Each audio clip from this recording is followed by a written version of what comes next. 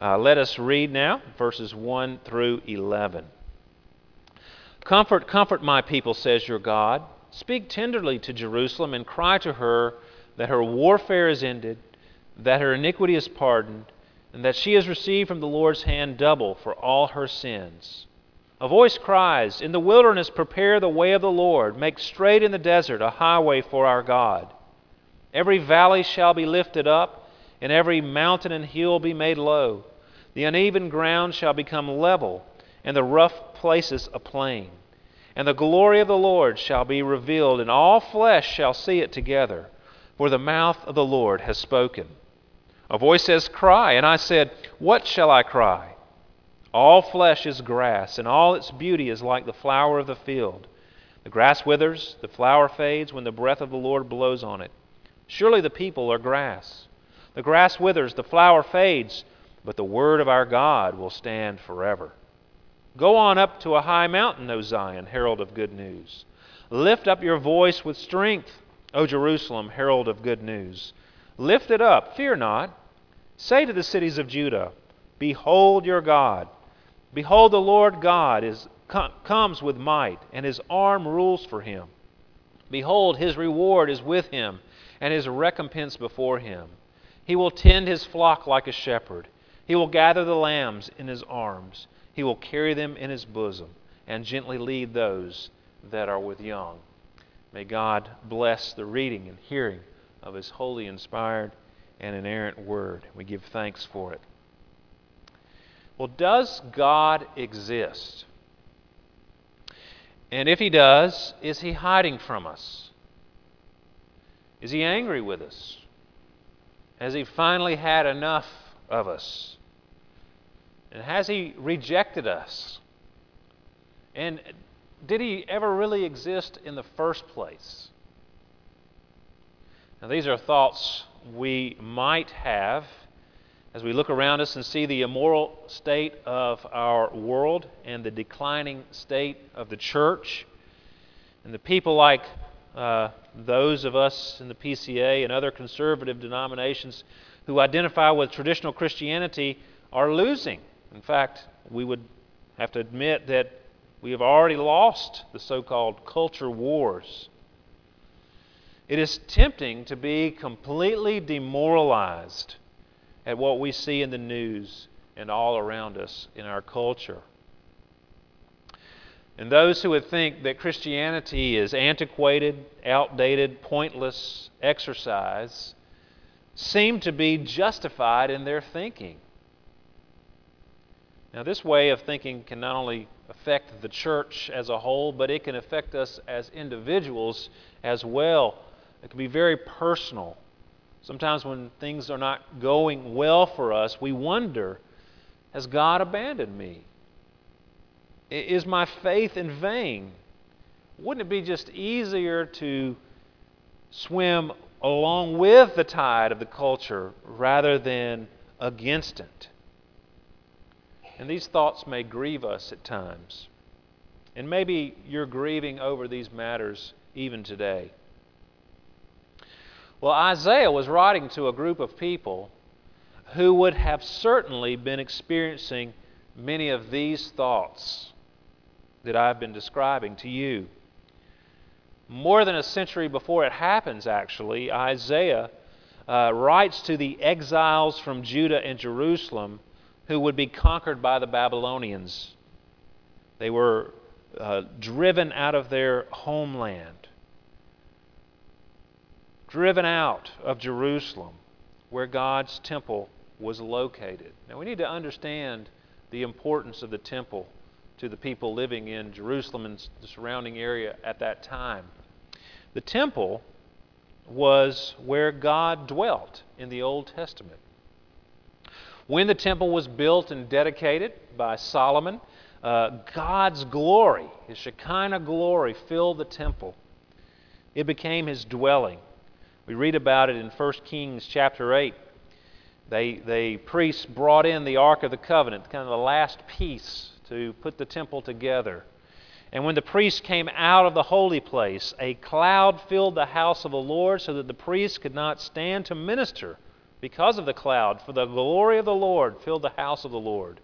Then Solomon said, The Lord has said that He would dwell in thick darkness. I have indeed built you an exalted house, a place for you to dwell in forever.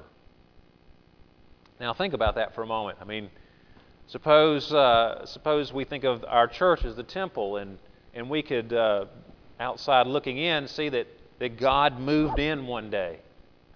And, His glory fills this building. And that would make us feel pretty good about being First Presbyterian Church. And the people in Jerusalem and around in Judah, they felt that way about the temple. But they began to use it as a sense that they were better than everyone else, or that they were invincible because they had God's house, that God dwelt in their land. God dwelt in the building that they had made.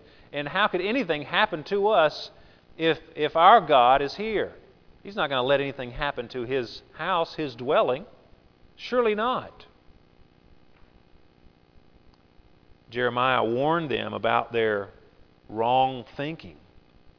He says in Jeremiah 7, Thus says the Lord of hosts, the God of Israel, Amend your ways and your deeds, and I will let you dwell in this place, meaning Jerusalem. Do not trust in these deceptive words. This is the temple of the Lord, the temple of the Lord, the temple of the Lord. Behold, you trust in deceptive words to no avail. Will you steal, murder, commit adultery, swear falsely, make offerings to Baal, and go after other gods that you have not known, and then come and stand before me in this house, which is called by my name, and say, We are delivered, only to go on doing all these abominations? Has this house, which is called by my name, become a den of robbers in your eyes? Behold, I myself have seen it, declares the Lord. So they were not living in reference to God at all. They were doing whatever. But they felt secure because they had the temple of the Lord. We've got the temple of the Lord, and it's our protection. Kind of like a rabbit's foot. And then Jeremiah goes on to tell them, or God through Jeremiah tells them what happened to Shiloh. Shiloh was where the tabernacle was set up in the time of Joshua, after they began to conquest the promised land, and it remained in Shiloh throughout the reign of Saul and even further on in until the temple was built. Well, God ended up abandoning that place. And so Jeremiah is warning them about this attitude. Well, ultimately, these people saw the unthinkable. What in their minds was the unthinkable. The temple destroyed by the Babylonians. This place where God dwelt, wiped out. And themselves dispersed over the Babylonian Empire, run out of their very own country. Now, if anyone had reason to think that God was angry with them and had abandoned them, it was these people to whom Isaiah writes. In Isaiah, the first 39 chapters were written for the earlier period, the time when all of this was going on. Actually, before Israel fell, the northern kingdom fell. That's where Isaiah ministered for a long time. And he warns them over and over again that judgment is coming and that they needed to turn back to the Lord. But after 39 chapters of judgment, God, through Isaiah, comes to the people in exile with these words. See, from 40 on to the end of the book, the message is for a later audience, one that hasn't even been born yet, but one that will be in exile. They will experience the wrath of the Babylonians, the destruction of the temple. And Isaiah's got a message from God for them 150 years later or so. And he says these words, comfort my people. These people who thought God had abandoned them, who had allowed them to be overtaken by the Babylonians and sent into exile, God comes to them with this wonderful message of comfort, consolation, tenderly speaking to these people who certainly would have thought that God was not on their side and that God was against them rather than for them. Well, we can feel the same way. Sometimes we can feel like God is against us rather than for us. We can become demoralized with our faith and our Christianity because we feel like we're on the losing side all the time, especially as we see what's going on around us. Or maybe it's more personal than that. Maybe your own personal life is not going as planned or as hoped. And you think, where is God in all of this? Well, God's got a wonderful message for the demoralized Christian today.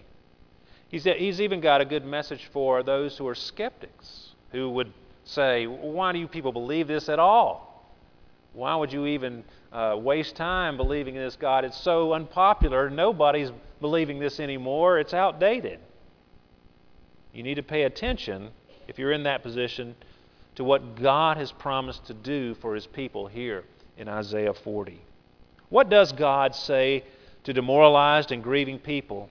Well, there are three statements here that He wants delivered to His people. Three things He wants you to believe and remember. We looked at verses 1 and 2 last week, and we were reminded that of what God is going to do, or what God has done. The comfort that they received is that their warfare is ended. You know, the enmity that existed between them and God has come to an end. That their iniquities have been pardoned, and the punishment for that pardon has been dealt out. It's all over. But now He's going to tell you in these three voices crying exactly how that's going to be delivered. And the short answer is God Himself is going to come and deliver this comfort in person. First of all, the first thing that we need to believe and remember is that the glory of the Lord will be revealed. The glory of the Lord will be revealed. We see this in verses 3 through 5. God tells a voice to cry this out. Look, prepare the way of the Lord. You know, knock down the mountains in the way. Build a highway. Make it straight and flat. Fill the valleys in. Prepare the way of the Lord. Remove every obstacle so that He can come on in. And the glory of the Lord shall be revealed, and all flesh shall see it together, for the mouth of the Lord has spoken. Isaiah's message is that God Himself is going to appear on the scene in all His glories. Look, humans do not have the capacity to end their warfare with God, their enmity with God. They do not have the ability to secure pardon for their iniquities, and nor do they have the ability to pay double for all their sins. Only God does that. So God Himself is coming. He has come in the form of Christ to do that very thing. He Himself came and gave us peace with God, pardon for sin, and He paid completely for our sins on the cross. John put it this way about the coming of God's glory. The Word became flesh and dwelt among us, and we have seen His glory. Glory as of the only Son from the Father, full of grace and truth. John the Baptist prepared the way for this coming of the Lord, as we mentioned a moment ago. He was the fulfillment of that prophecy in Isaiah. It tells us in Matthew 3 that he fulfilled Isaiah 40. He was preparing the way of the Lord out in the wilderness. And he told the people, here's how you prepare for the coming of the Lord.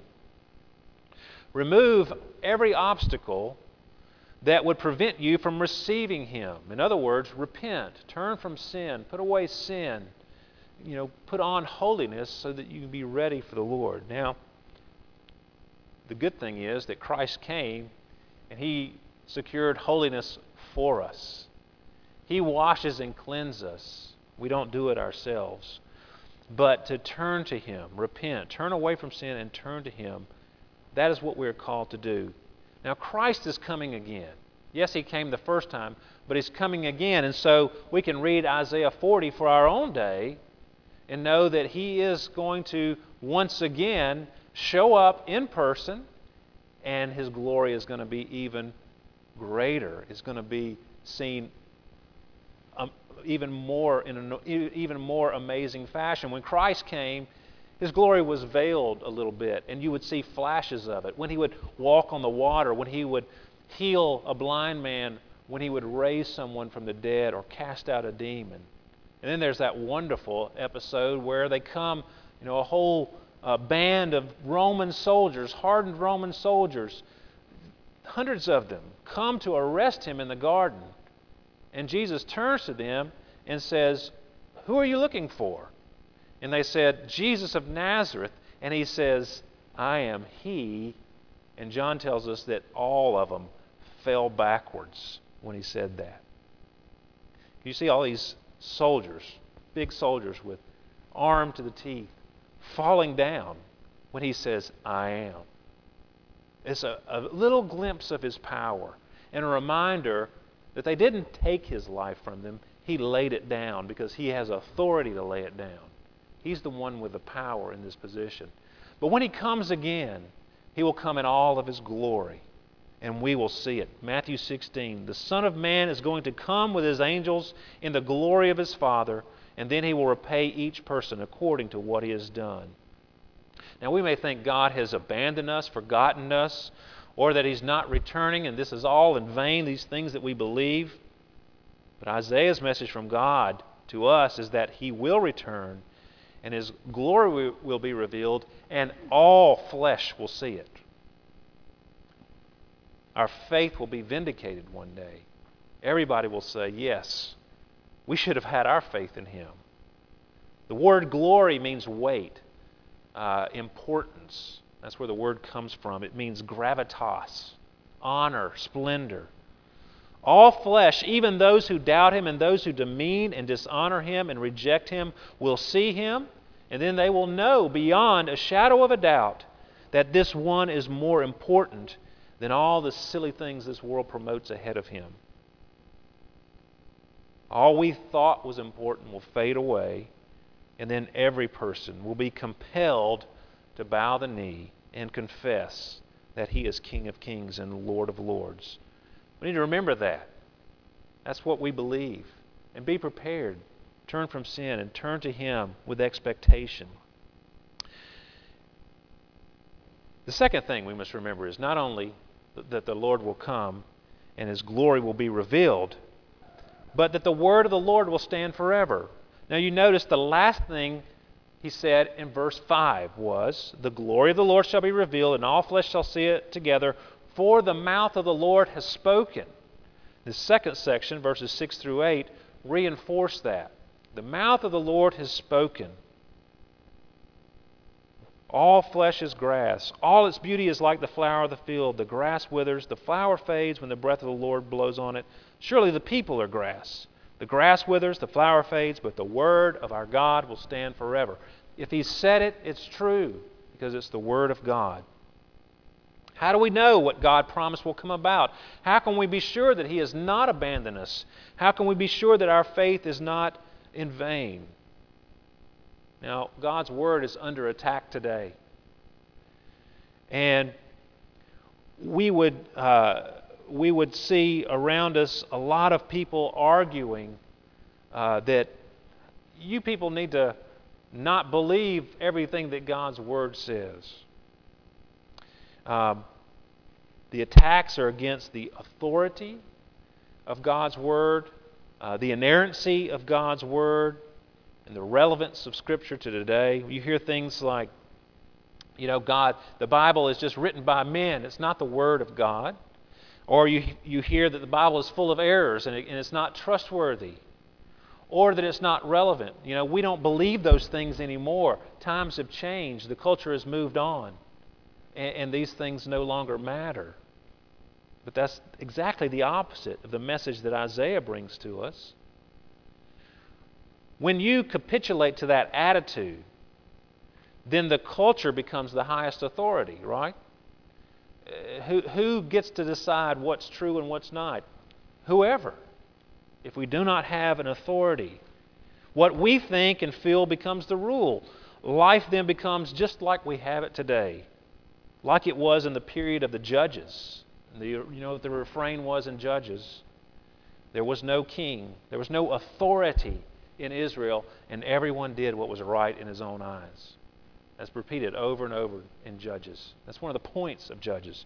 When you abandon God's Word as your highest authority, then it becomes everybody does what's right in his own eyes. And surely we see that being played out in our culture here today. When you throw off biblical authority, everyone does what they think is right. The Word of God, this is a great statement. I'm stealing it from Tim Keller. The Word of God, and actually he says this about Christianity, which is also true, but the Word of God is not true because it is relevant. It is relevant because it is true. Repeat that. The Word of God is not true because it is relevant. Or, to put it another way, we can't decide if the Bible is true just because of the relevance it has today. Does it say what we want it to say? Then it must be true. That's the attitude a lot of people have today. That's the wrong attitude. The Bible is relevant because it is truth. It is truth. And that makes it always relevant. It is the authority, therefore it's always apropos and always speaks to the situation. If God says that He is returning in His glory one day, then you can bank on it because His Word is firm. Mankind, with all of his opinions about things, and that's what we're getting a lot of today, here's what I think. Here's what I think you should believe about the Bible. Here's what I think you should, how you should act and behave and what you should allow or not. These are just man's opinion. And what does Isaiah say? Man's just a little bit above the flowers and the grass. His life will disappear. His opinions will go with him, but the Word of God will stand forever. So remember that. Cling to God's Word. Believe God's Word, because it stands forever. When we face with this attitude or this grief about the way things are and wondering and losing faith and becoming demoralized, we need to return to God's Word and His promises and to keep returning it because it's His Word. He's promised and He's God and He can deliver. And then thirdly and finally, the justice of the Lord will come. We see that in these verses 9 through 11. We have here some words of comfort, but we also have a job to do. Wonderful words of comfort that the Lord is going to come in His glory, like He said in the first point. But what's it going to be like when He comes? And it's beautiful. His reward is with Him and His recompense before Him. Now, you can take that two different ways. He's either going to give every man according to his deeds, which is certainly true. He's got a reward with Him. But when you look at the words behind that, it's probably referring to His people. His people are His reward, His recompense. He has paid the price for them. He has died on the cross to secure them for Himself. The Bible tells us that we're bought with a price. When the Moravians would go on ships and they would go out to do missionary work all over the world, they would stand on the deck and cry out, "May the Lamb who was slain receive the reward for His suffering."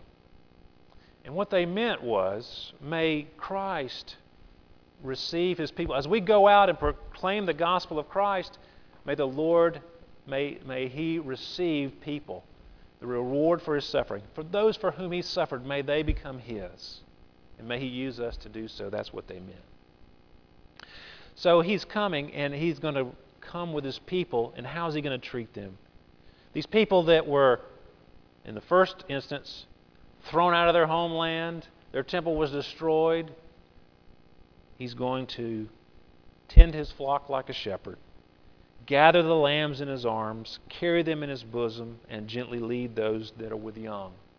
And of course, Christ came the first time, and we see Him as a gentle Savior, the Good Shepherd, as it talks about in John chapter 10 and other places as well.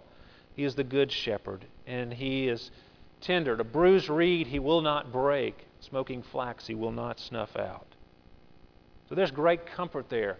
When He returns, we don't have anything to fear because He's our God and we are His people. And He has paid for iniquity. He's paid the penalty for sin. And our enmity with God is over with. So He can gather us up in His arms and shepherd us tenderly in His bosom. But this really speaks of a job we have to do. Because He says, Go up on a high mountain, O Zion. These are the people of God, herald of good news. Lift up your voice with strength, O Jerusalem, herald of good news. Lift it up. And say, Behold your God. He's telling the people of God to go and proclaim it everywhere. Go tell the world, now that we get to the New Testament, tell the world that God is coming in all of His glory. He's going to come with His might, and His arm will rule for Him, and His reward is with Him, and His recompense before Him.